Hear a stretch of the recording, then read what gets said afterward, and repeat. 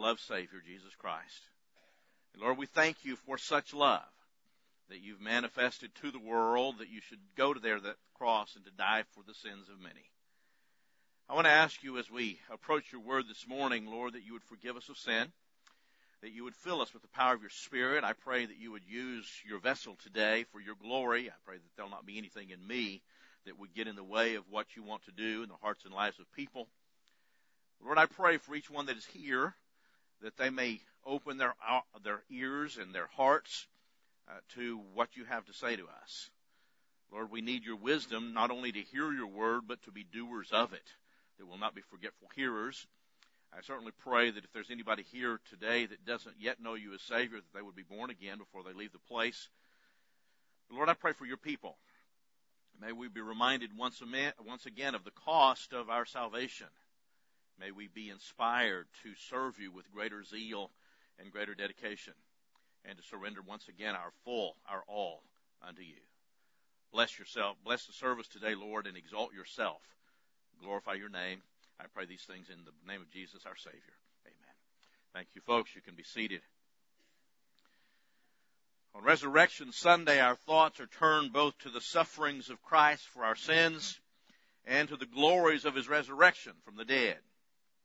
Understand that the resurrection of Jesus Christ from the dead is the keystone of our faith. Without the resurrection, as Paul says, we are of all men most miserable. The resurrection gives the happy and victorious ending to the history of the cruel crucifixion. Our hope of eternal life is realized in the resurrection of Jesus Christ from the dead. In this, Christianity differs from all the other major faiths of the world. We serve a risen Lord. Not dead idols of stone and wood, nor messiahs that are long since dead and gone. Jesus, declared to be the Son of God by the resurrection from the dead, is rightfully our Master, our Savior, our King, and our God. All because of the resurrection. This we celebrate today, and in reality throughout the rest of the year. I can't help wondering, however, how many people in this world are fully aware of the import of the resurrection of Christ. To most, this weekend is just another opportunity to get out to the beach, or to hide eggs for children to find, or even to enjoy the joys of chocolate. I don't think you heard me when I said that. I'm going to repeat that now. Nothing wrong with any of those things, but you understand that that's not really what the day is about. Some perhaps could tell you that Easter is about resurrection, but even to most of them, it's almost an afterthought, with most of the weekend being given to other pursuits. I want to talk to you this morning about the resurrection. But first, I have to remind you of the path of suffering that led there. We'll be focusing our attention this morning on the 53rd chapter of the book of Isaiah, which we've just read, with many forays into other parts of the Scripture to confirm and to solidify the meat of this particular passage. Most of what you hear today is not new. There's no new truth I've found in the Word of God. It is, however, the foundation of our faith, and so it should be often repeated until we've learned it at the heart level. If you want a title, we're talking today about God's suffering and glorified servant. We'll first look at the suffering of Christ on the cross. After that, we'll talk for a few moments about what it means in terms of glory, and we'll try to finish up with a promise and a warning based on what Jesus did. Now, those of you that know me well know that I'll be doing really good if I get through all of this. But hang on, we're going to go pretty quickly. We're going to try to get through it all because this is a very important subject that we're considering today. I want to talk to you first of all about the shame and suffering of the cross. Obviously, before the glory of the resurrection, there was what we often call in common usage or in common religious terms, the Passion Week. This was the events leading up to the crucifixion of Jesus Christ, our Savior. It was the time of his humiliation. It was the time of his suffering. It was the time of his deep despair, humanly speaking, and yet obviously our Lord never despaired because he is the God who has come in the flesh. He's God come with the purpose of suffering for mankind. But as we look at the shame and the suffering of our Lord Jesus Christ, I draw your attention once again to the 53rd chapter of the book of Isaiah, verses 3 through 5 of our text this morning, where the Bible says that he is despised and rejected of men, a man of sorrows and acquainted with grief, and we hid, as it were, our faces from him. He was despised, and we esteemed him not. Surely he hath borne our griefs and carried our sorrows, yet we did esteem him stricken, smitten of God, and afflicted. But he was wounded for our transgressions. He was bruised for our iniquities. The chastisement of our peace was upon him, and with his stripes we are healed. We're reading here of the sufferings of our Lord Jesus Christ. There's a fine line to be drawn here, because many times we've placed so much emphasis on the physical sufferings of Jesus Christ that we forget all of the rest that went into both the crucifixion and ultimately the resurrection of our Lord and Savior Jesus Christ. But having said that, I have to remind you that the nature of his suffering involves some physical torment. Jesus was a man.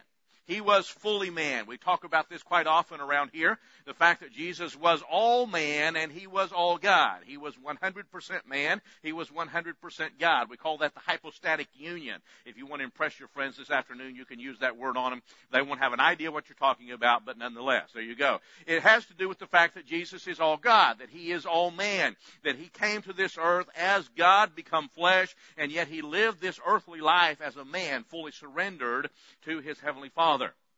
But as a man, he endured the same physical torments that you and I would have in that same ordeal. The physical pain that Jesus suffered on the cross and that we heard so much about even in song this morning was where we often get, you've heard the term excruciating, talking about pain, right? Actually, the word excruciating means literally from or out of the cross. It is a reference to the pain, the suffering that Jesus suffered there on the cross of Calvary. That pain of the cruel and harsh beating. The pain of having his beard literally plucked out of his face. The pain of the thorns. The pain of the nails in his hands and in his feet. But I have to tell you this morning that that was not the worst torture of the cross of Jesus Christ. I do want to draw your attention to the 50th chapter of the book of Isaiah, where in prophecy, Isaiah foretold the physical sufferings of our Lord, when it says, I gave my back to the smiters, and my cheeks to them that plucked off the hair. I hid not my face from shame and spitting. Reminded as well of the 129th Psalm. David, in this messianic psalm, is singing about the sufferings of our Lord. And he says, the plowers plowed upon my back. Obviously, we're in reference to the beatings that he endured, of the scourgings or from the Roman whips there. It says they made long their furrows. You can read the rest of the passage there.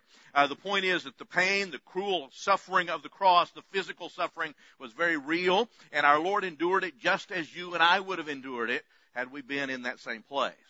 But the suffering of Christ on the cross didn't stop with the physical pain. It went beyond that. We've talked about the fact that man is a three-part being. God created us in his image. He created us with body, soul, and spirit.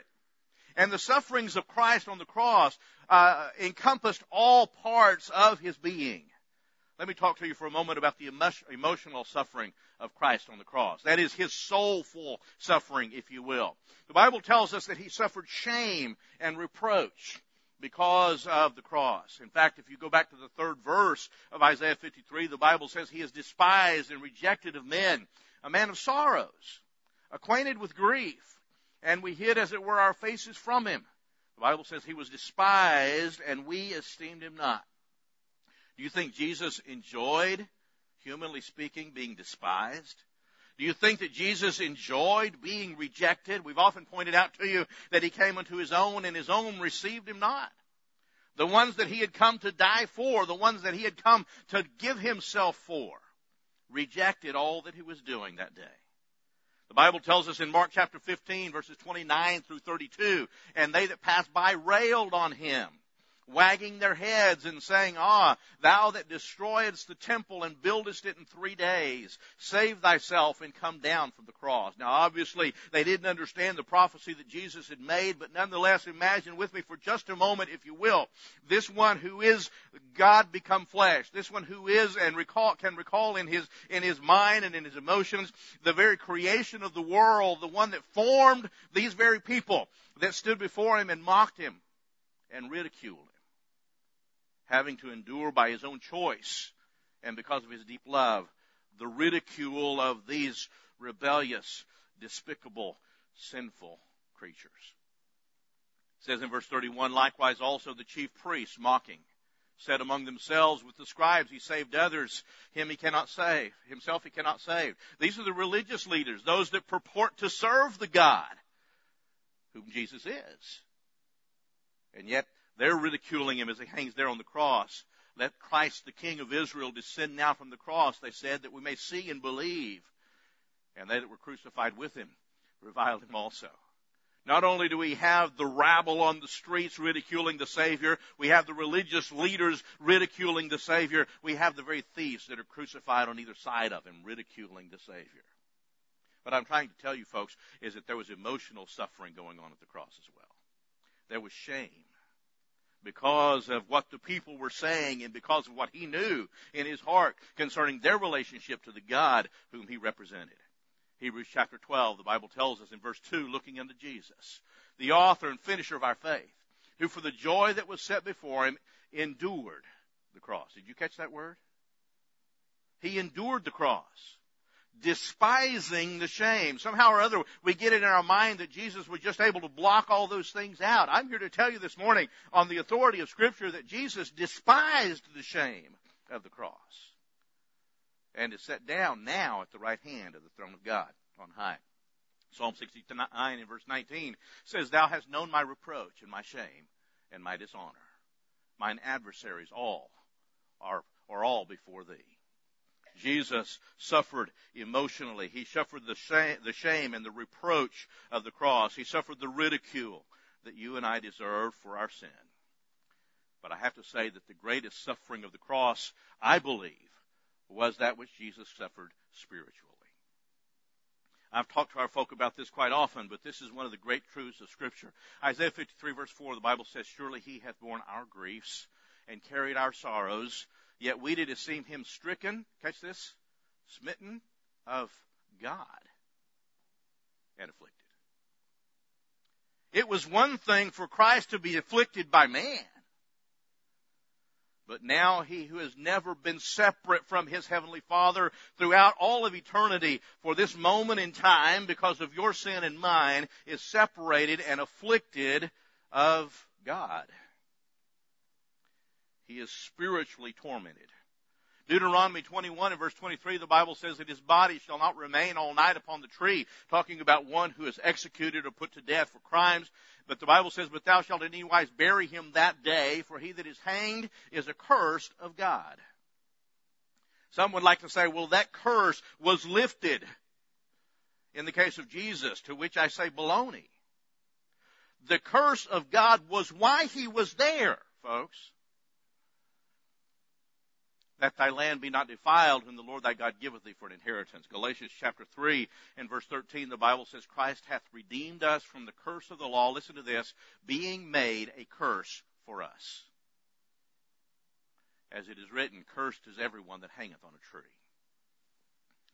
One of the most astounding truths of the cross is that he who was holy, he who is just, he who is perfect in every sense of the word, he who is literally the creator of all of the mankind and who has suffered the rebellions of mankind throughout history because of his deep love for us, took upon himself not only the ridicule of his creatures, but the rejection and affliction of the Father.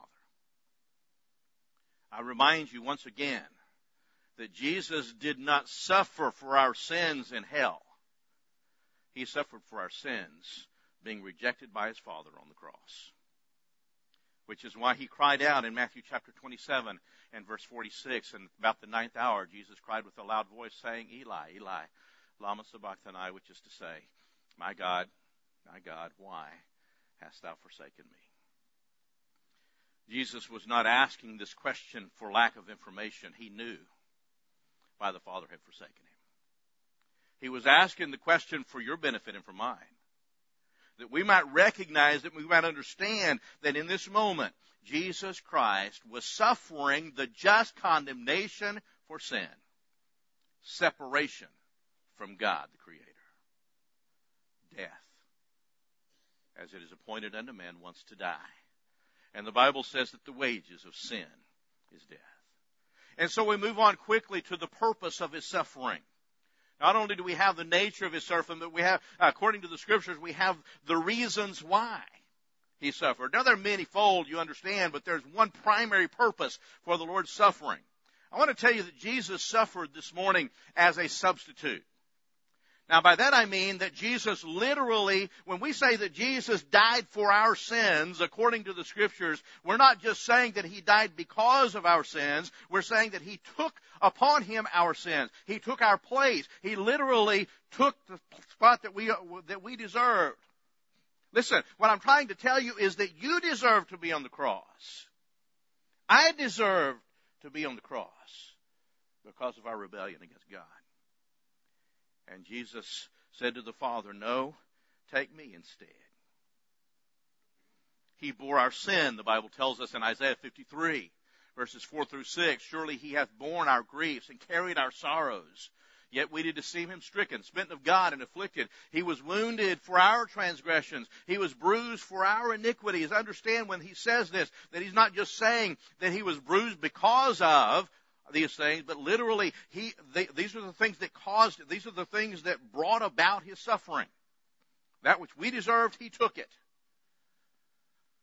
Chastisement of our peace was upon him, and with his stripes we are healed. Verse 6 makes it very clear. You can't see it there on the board, but you should know the verse. All we like sheep have gone astray.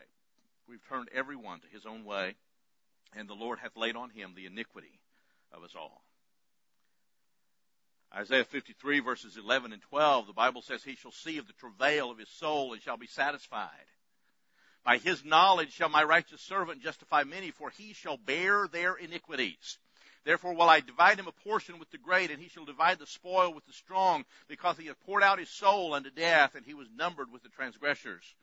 The Bible says, and with the, I'm going to go back over here.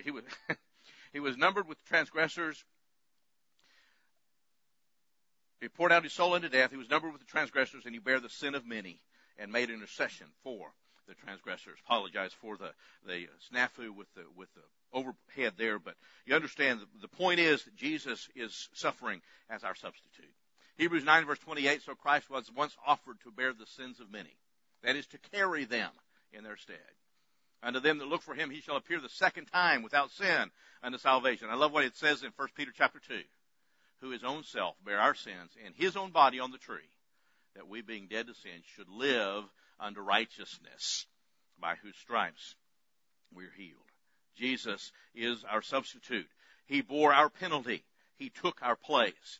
2 Corinthians 5:21, most of you that know me know that this is one of my favorite verses. For he hath made him to be sin for us, who knew no sin, that we might be made the righteousness of God in him. The miraculous transfer of position. I became like Christ. First, he had to become like me. He took my sin so that I could become his righteousness. 1 Peter chapter 3, verse 18, for Christ also hath once suffered for sin, the just for the unjust, that he might bring us to God, being put to death in the flesh, but quickened by the Spirit. So Jesus suffered as our substitute. Secondly, Jesus suffered as our sacrifice. We don't have the time this morning. Stacey did such a great job singing about it. You didn't hear a word that she said, but you understood everything that was going on, right?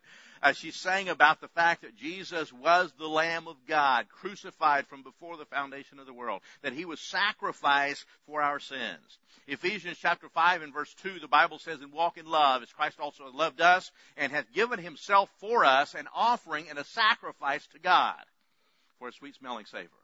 Jesus is the Old Testament sacrifice. Now listen, the good thing about the sacrifice of Jesus Christ, the great thing about his sacrifice is that the sacrifice of the blood of the bulls and goats in the Old Testament would cover the sins of the people for a year.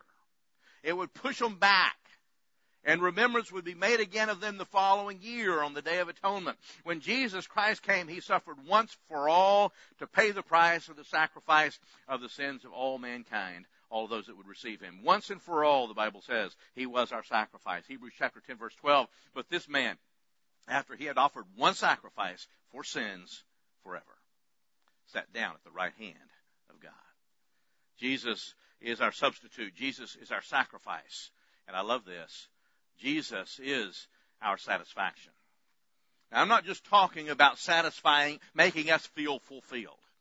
I believe that there's entirely too much emphasis on God's people feeling fulfilled today. Listen, if you just get in and get doing what you're supposed to be doing, serving the Lord, you will feel fulfilled, okay?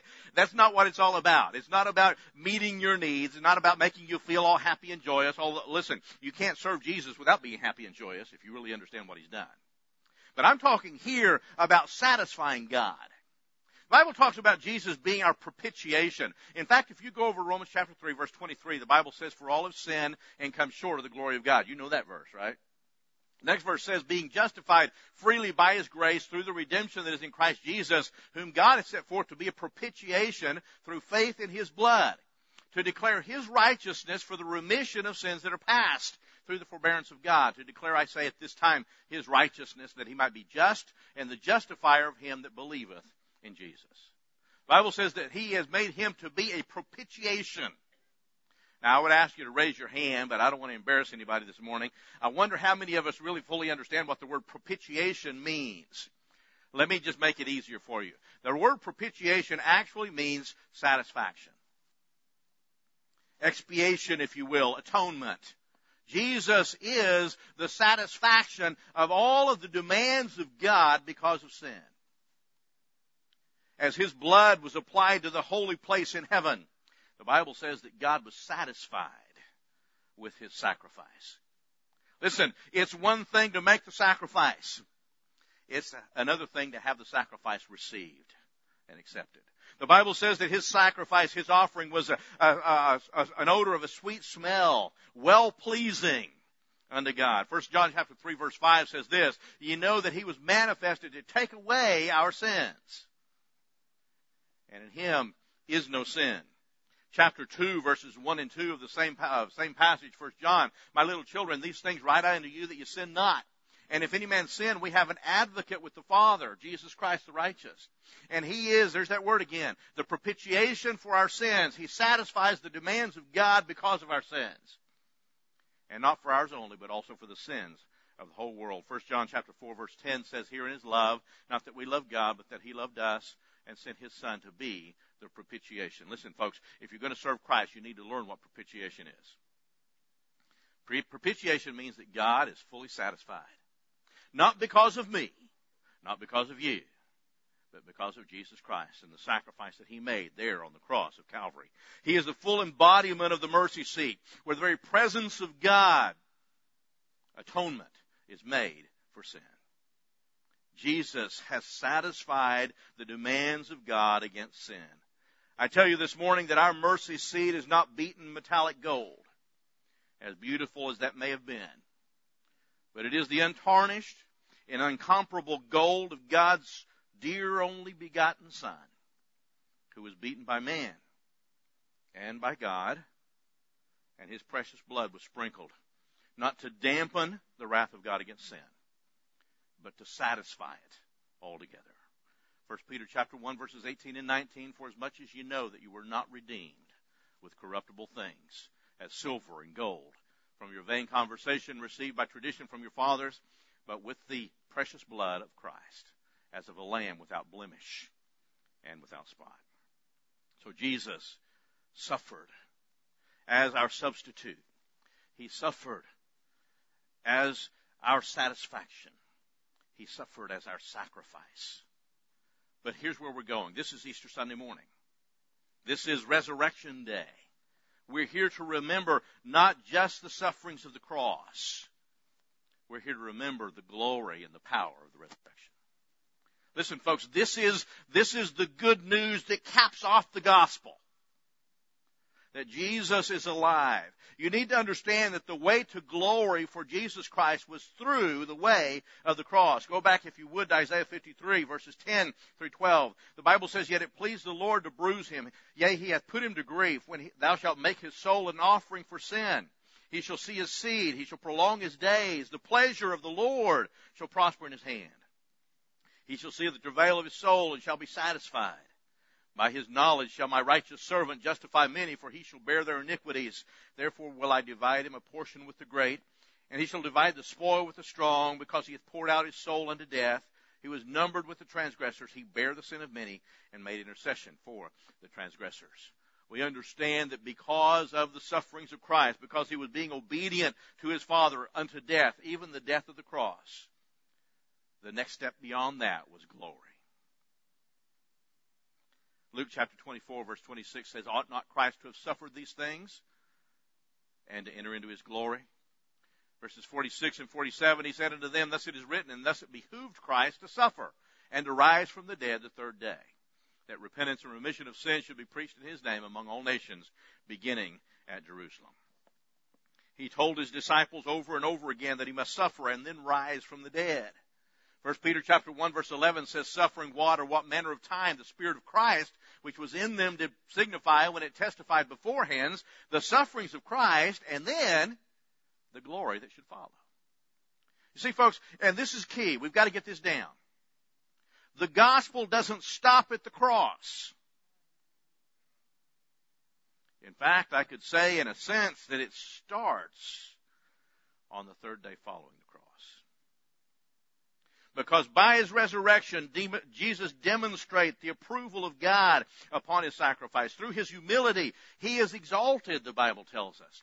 Philippians chapter 2, verse 6, who being in the form of God thought it not robbery to be equal with God, but made himself of no reputation and took upon him the form of a servant and was made in the likeness of men.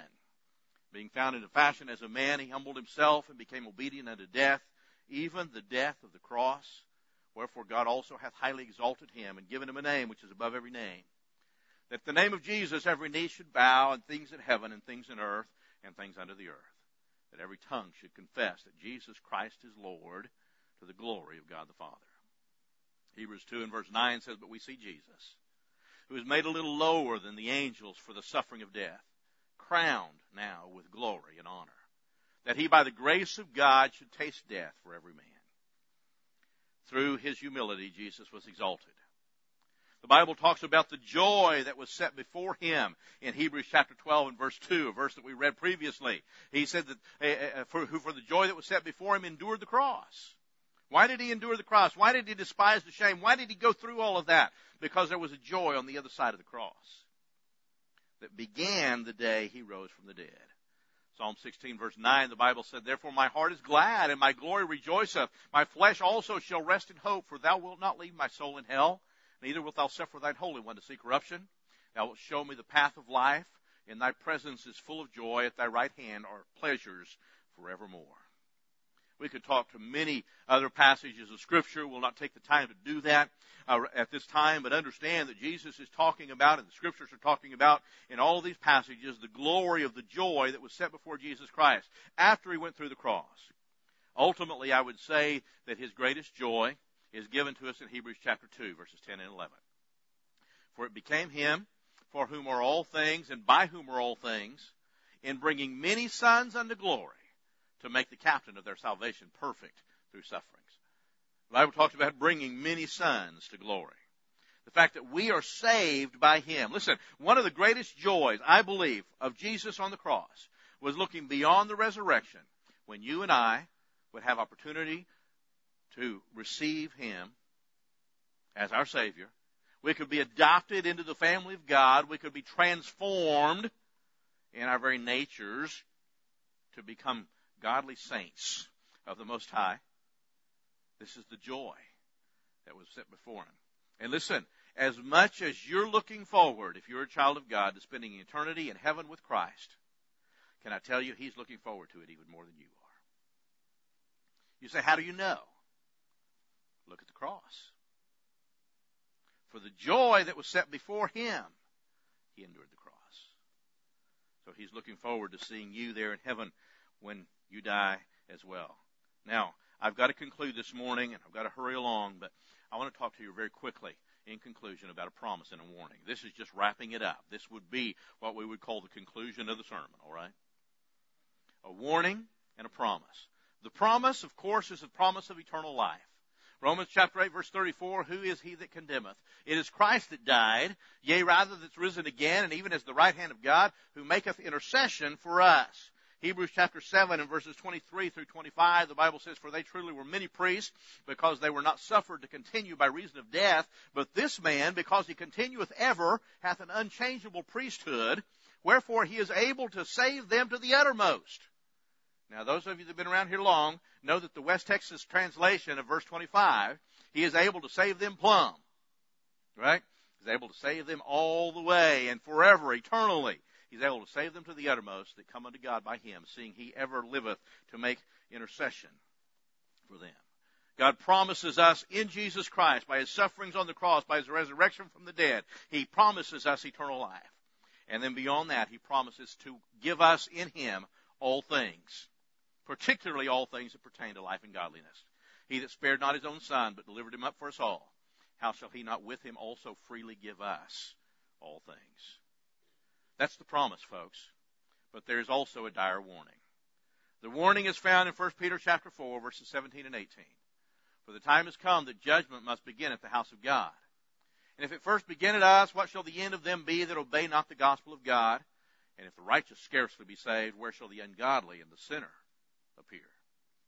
Hebrews 10, verse 29, of how much sore punishment, suppose ye, shall he be thought worthy who hath trodden under foot the Son of God. He counted the blood of the covenant wherewith he was sanctified in that holy thing, hath done despite of the Spirit of grace. What's that talking about? Folks, this morning I've done the best that I know how to tell you about the great love of Jesus our Savior, about the tremendous cost of our salvation, what it cost God to redeem us. And yet God will force His grace upon no man.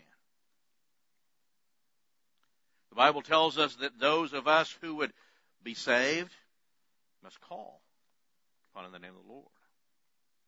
That if thou shalt confess with thy mouth the Lord Jesus, and shalt believe in thine heart that God hath raised Him from the dead, thou shalt be saved. The Bible says in John chapter 1, He came into His own, and His own received Him not. But as many as received Him, to them gave He power to become the sons of God, even to them that believe on His name. What I'm trying to tell you this morning is that all that we've talked about today, the sufferings of Christ on the cross, the resurrection of Christ from the dead, have absolutely no relevance to you if you don't receive them. And in fact, rather than being your salvation, if you reject Jesus Christ, they will be your condemnation. The dire warning of Scripture is clear. And so I invite you this morning, if you're here without Jesus Christ, if you don't know Him as Savior, won't you come and receive Jesus Christ this morning? Have you met the one who suffered and died for you? Have you trusted Him for the redemption of your soul, the forgiveness of your sins? And you, child of God, are you constantly aware of the cost of your redemption? Do you serve Him faithfully because of the glory that's been revealed in Him and shall be revealed in you? In short, what have you done with the risen Lord? Will you stand with me, please, with your heads bowed and your eyes closed? Father, I thank you for bringing us to your house this morning. I thank you for the truths that you've revealed to us in your word. I pray that you would overlook at this moment our stammering lips and our inability to effectively communicate all that you would have us to know. But Lord, we lean on you. Your Holy Spirit is our teacher. You are the one who leads us into all truth. So I pray that you would do that even now, that you would convict us of sin and of righteousness and of judgment to come. We might understand our need of you, those who don't know you as Savior, and even those who do, that they would recognize that it's all because of the cross and the burial and resurrection of Jesus our Savior, and recognize the power that we have in Him. Lord, I want to ask you very simply, very plainly, that you would speak to us now at the invitation time, and that we, your children, would be obedient. We thank you in Jesus' name. Amen. As we begin to sing, if God's touched your heart, the altars are open. Won't you come? 342, just as I am.